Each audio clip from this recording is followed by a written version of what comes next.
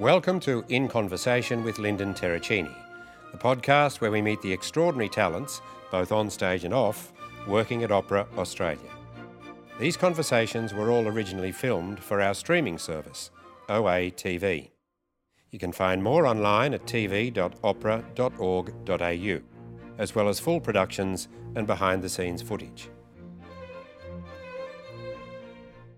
Ladies and gentlemen, welcome to OA TV, and my very special guest today, John Raymond. John, welcome to OA TV. Good morning, Lyndon. It's great to see you. Very good to be here. So, you know, you're the lighting guru, the lighting designer par excellence. You've done everything from the opening and closing ceremonies of the Olympics, Commonwealth Games, small theatre shows, dance shows, and a lot for Opera Australia, including The Ring.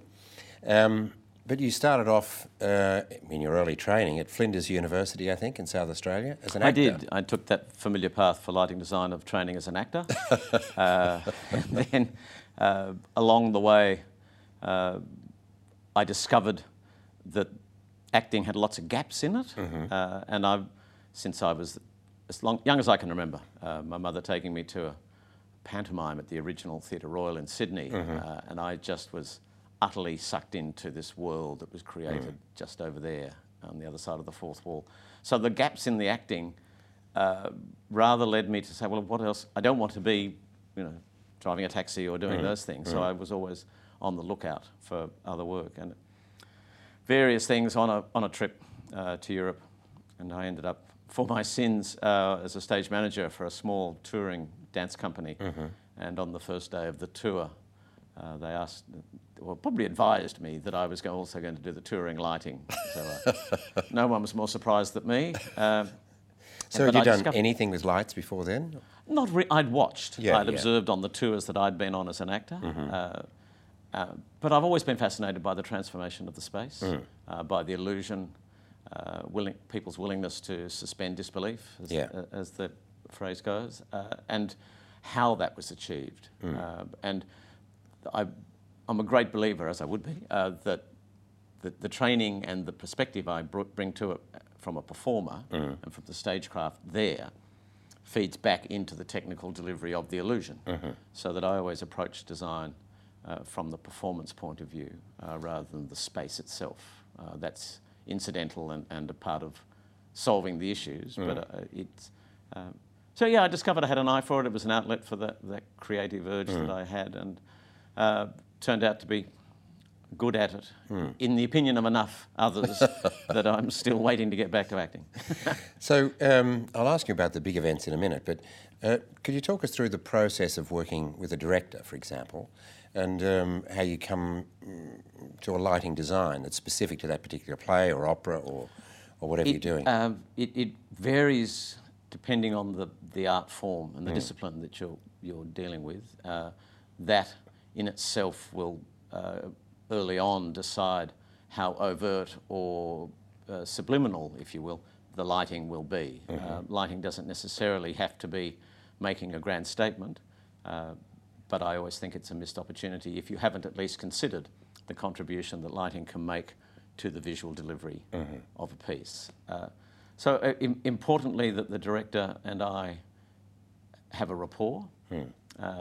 I early on try to find out their visual sophistication, if that's the word. Some directors you work with aren't really particularly visual or conceptual, so that you have to sort of either provide quite graphic illustrations of what you might want to do at certain points. Otherwise, some will be very, very fastidious, and they try to describe in quite detailed paragraphs what they see as being the lighting. That can be equally not problematic, but a point of issue, in the sense that I'm looking for my director to describe for me the flavour they want, and then I will set about in my discipline in delivering it, rather than them saying I need a light from there to there doing this, because when you take isolated instances of lighting, you're forgetting that lighting, being a performed design, has to have an arc. So that light there we have to know how we got to that point of that light being there kind of deal and moving on. Contemporary dance obviously brings with it a much greater emphasis on lighting, being largely and often the only designed visual apart from costuming. But music is the core.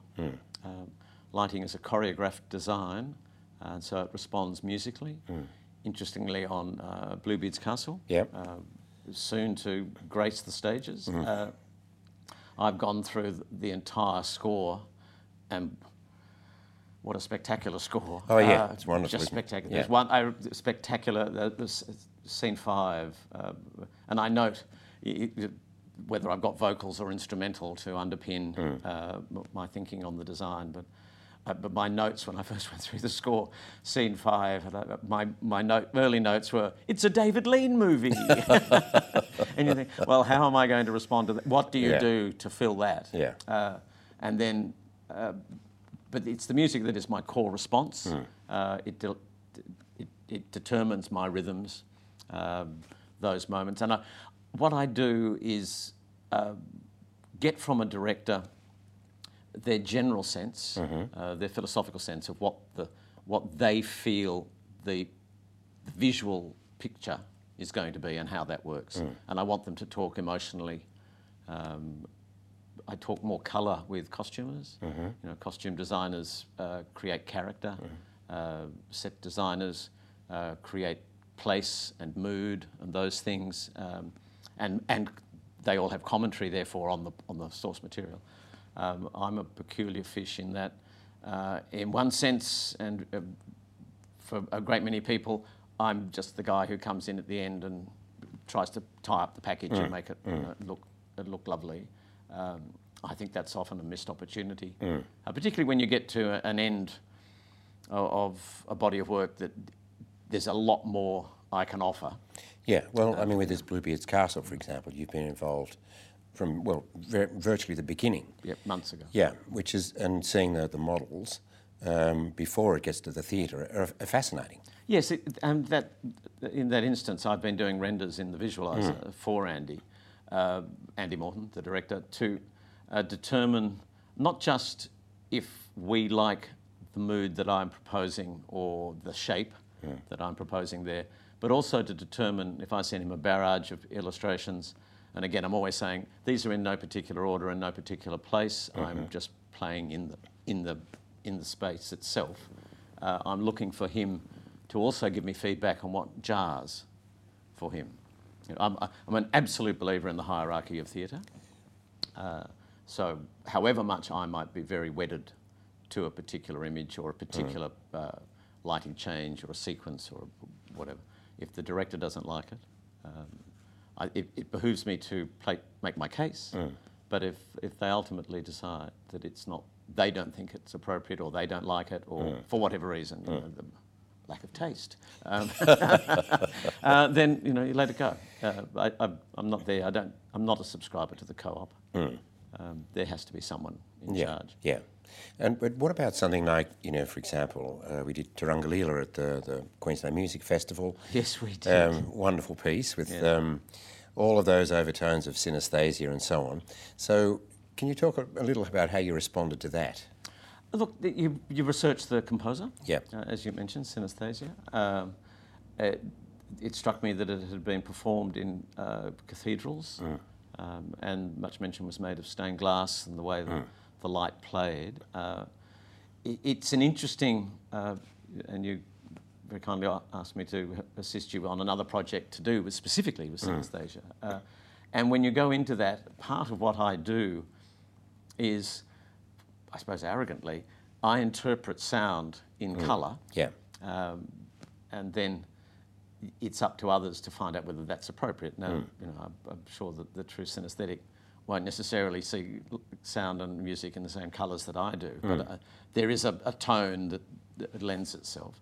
And in that piece, I thought, because the concert hall in Queensland, at QPAC, there has that beautiful moulded ceiling full of triangular acoustic shapes.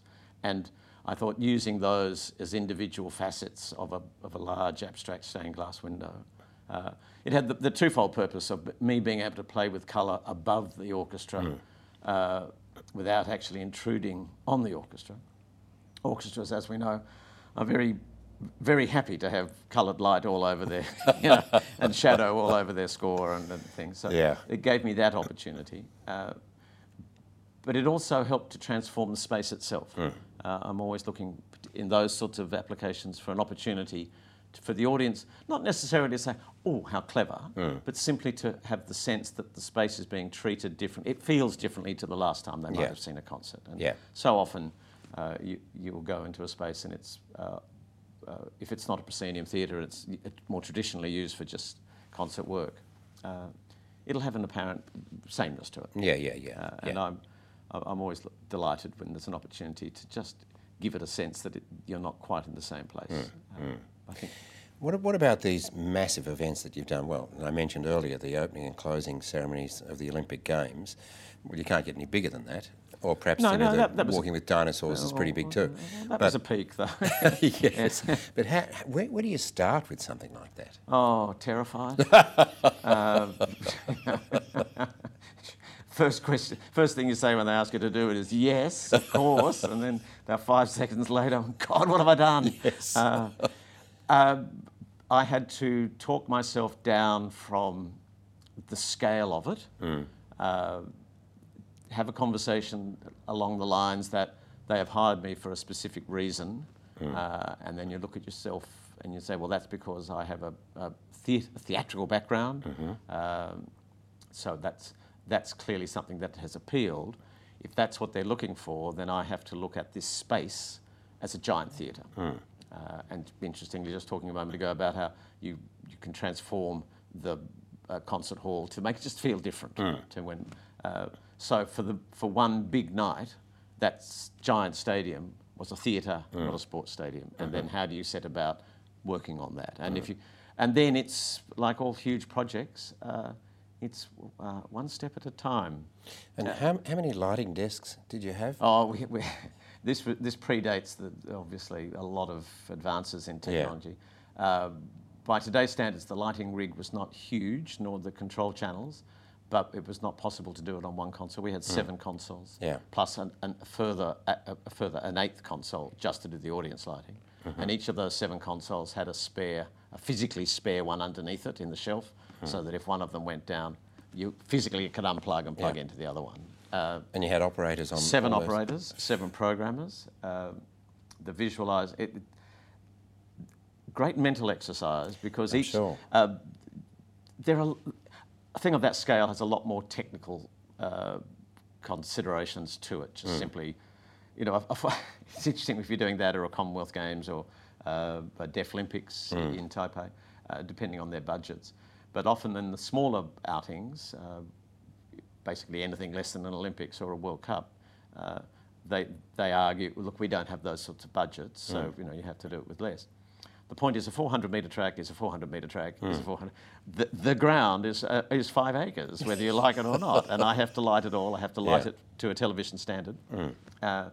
So trying to do things within the constraints. There are just so many aspects that are nothing to do with the pictures. And that's the swamp you have to wade through. I enjoy the intellectual challenge. Having done a couple of those things not in my native language, that's just doubling down on how ridiculously hard it can be. But it's tiring. It's exhausting. It's managing stress. But thrilling too, I'm sure. When it happens. I mean, I'm in the very fortunate position, and I would suggest you have been too, that we've largely been paid our whole life to do something we love doing. Absolutely, The trick in life is to get the world to pay you to be you. And here we sit. But which leads me to the next question too, and that is, you've lit a number of cities, which seems an extraordinary thing, but you have. So how do you do that? How do you light a city? Again, it's the context of the world in which you're operating. The Hong Kong Symphony of Lights came about. Stunning, absolutely stunning. Not anymore, I'm sad to say. Yeah, I'm but sure. It's you bring it down to basics. The core challenges and things that I'm looking to do don't change on any project. Often it's the scale, it's the context, it's all those things. But the same core skill sets apply. Now, because I've done big projects, I have a very well-honed skill at managing stress, managing teams, managing clients, people, people who want to have an opinion, who shouldn't, all of those things, and you work with all that noise. You come down to the raw things. So that particular event, the Symphony of Lights in Hong Kong, came about. I helped author an audit on the state of the lighting on Victoria Harbour, commissioned by the Tourism Commission. And in that, being me, I decided not just to say why, in my view, it looked messy and horrid, largely because at that stage there were very few regulations about light and how it was applied in the cityscape and in the public arena. So it's just become a mess. And so then I suggested, well, look, something simple you could do would be stagger turning on the lighting, such as it was of any of the buildings, over 15 seconds apart. And I said, and if I gave you an order, I could give you something that might be a pleasing visual for the city to light up each night. And then I remember seeing it from a restaurant, wonderful glass windows, and looking out on the city, and it was just a fantastic show. Yeah, look, I thoroughly loved it. 18 months of my life. It was. You had to talk about the scale. There's no point in doing it if it isn't going to match a city. And then in that audit, I rather cheekily decided I would give them a concept design for all these buildings that should have been lit properly, in my view. And if you lit it like this, we're using this more modern technology, then we could manipulate it and make you a show. Well, they took that on board, and then they came up with, all right, we'll try to find participants, and there's used to be a much greater sense of civic responsibility by the various owners of buildings. The government buildings were fine, that was not an issue. And then you had various building owners were cajoled or otherwise, well, you've got to invest in lighting for your building so that, And we ended up with 18 buildings for the initial one. Now, somewhere along the line, though, the government authorities had, in part of their conversations, in order to ask all these various building owners and so on to contribute what was a lot of money to each of their buildings, that they would all each get 1 minute of dedicated narrative, because there was going to be a voiceover, and so that made it 18 minutes long. Well, I think I can speak with some authority. 18 minutes of lights waving around in the air is pretty ordinary. It's just, what else you got?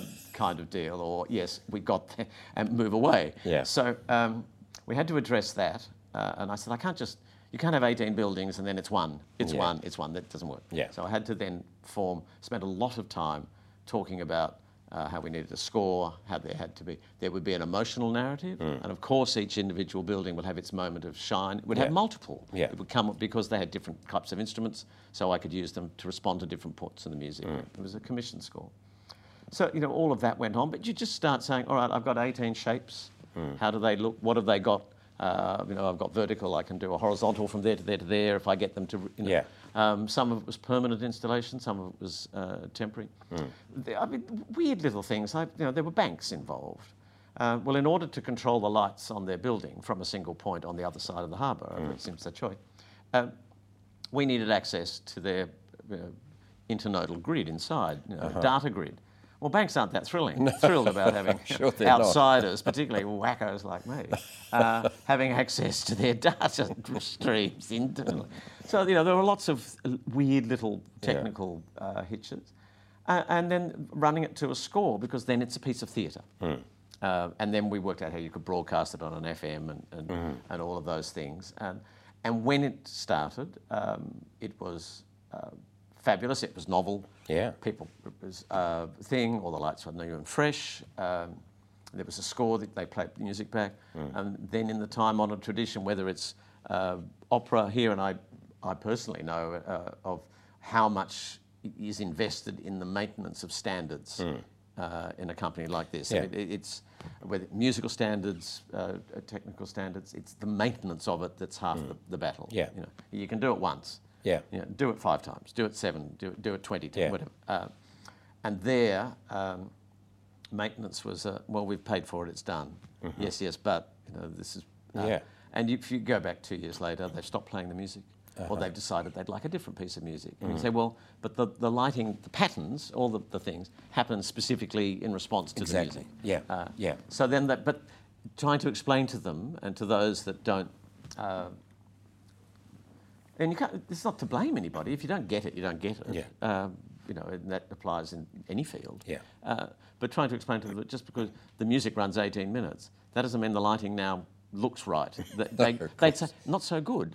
And you say, well, yes, but lighting hasn't changed. Yeah. No, it hasn't, but the music has. So Yeah. it's discordant. Yeah. And those kind of battles, but that also speaks to, if I bring it back to the theatre world or any of those things, it's making the lighting sit at one with the production. Yeah. And on a smaller scale, what people aren't supposed to sit there and notice the lighting unless you're absolutely setting out to make them notice it. You know, that's a given, but nevertheless it's there. And Yeah. it's like bad follow spotting. You can have the best production standards in the world and all the technology in the world, and one bad follow spot will ruin $1 million show. Yeah. Well, And that's you just human introduced error. the Black Tracks system to Opera Yes. Australia. And you were a very brave man, and I applaud you for it. But it's a fantastic thing, and I noticed again the other night we're using Black Tracks in Hernani. Yes. And nobody in the public knows. No. But do you want to talk a little bit about that? Yes, it's I guess a natural evolution. That Yeah. As people get more expensive and technology becomes more sophisticated, and also I think the key is that there's a level now of, if not machine learning, a certain an AI sophistication that technology can learn to do certain things, particularly in a repetitive circumstance. Black Tracks is essentially a line of sight position indicating technology. Performers or scenery or anything you'll want have little emitters, little infrared emitters on them that emit a pulse at a particular frequency. There are very high resolution cameras rigged around the space. They take that, any 3 cameras, much like GPS in a way. Yeah. The transmitters, we sew them into the costumes. Yes. And you can put them on scenery, Yeah. put them on props. Yeah. And that information of exactly where that transmitter is then goes back through the Black Track system, and we can allocate, particularly with the lighting rig that the Opera Company has installed in recent years, which is entirely digital and automated. Any lantern in that lighting rig can become a follow spot. We just have to allocate it.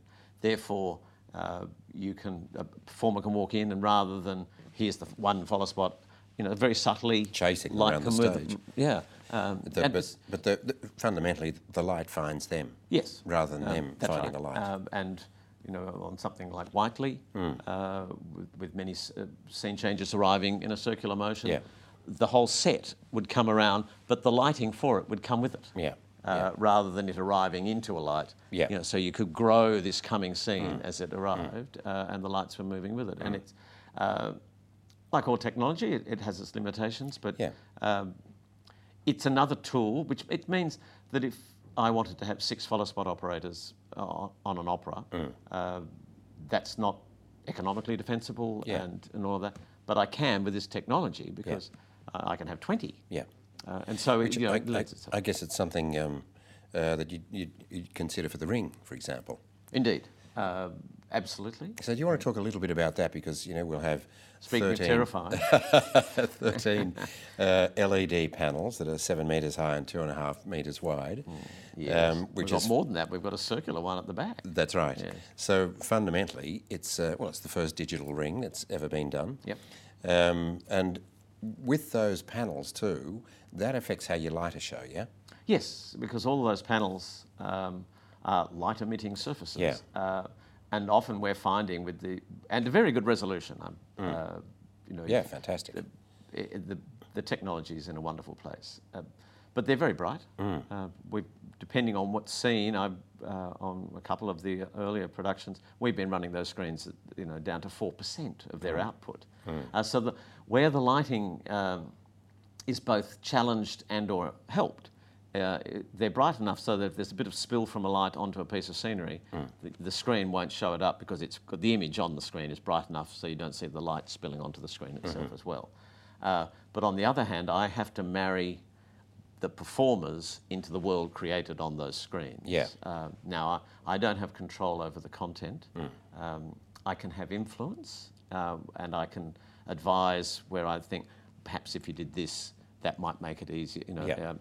But on any production, you can have differences of view between designers and aesthetic values.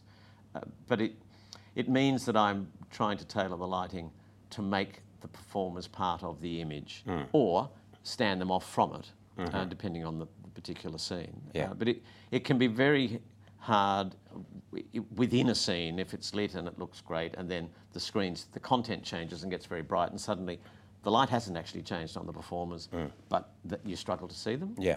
So you have to allow for that. Also, colour being relative, the performance will be lit in a certain way, which is looking to enhance the costumes, to do various things that we've arrived at through the piece. And the content will change, and its whole colour balance and things will be different. Yeah. And suddenly the performers appear to be in a different colour. Yes. They're not. Nothing has changed from my point of view, Yeah. but it's really your eye perceives them to be different, so you've suddenly got to be dialing that up and down. So you're doing a bit of technical chasing. But look, that is going to be on the workshops that we've done thus far, and the designs and the content. And with Zhixing, it's going to be a tremendously exciting production. And he has wonderfully, as have his designers, his regulars, and I've got that great privilege of being invited to join a very wonderful, well-honed group of people. Their embrace of the environment you've asked them to create it in is quite thrilling. That's fantastic. Really looking forward to it. Well, John, look, thanks for coming into OA TV today. You've had and are still having an incredible career, and it's a great joy to work with you on every project that we do. So thank you for coming in. Not at all. Thank you for having me. It's a pleasure.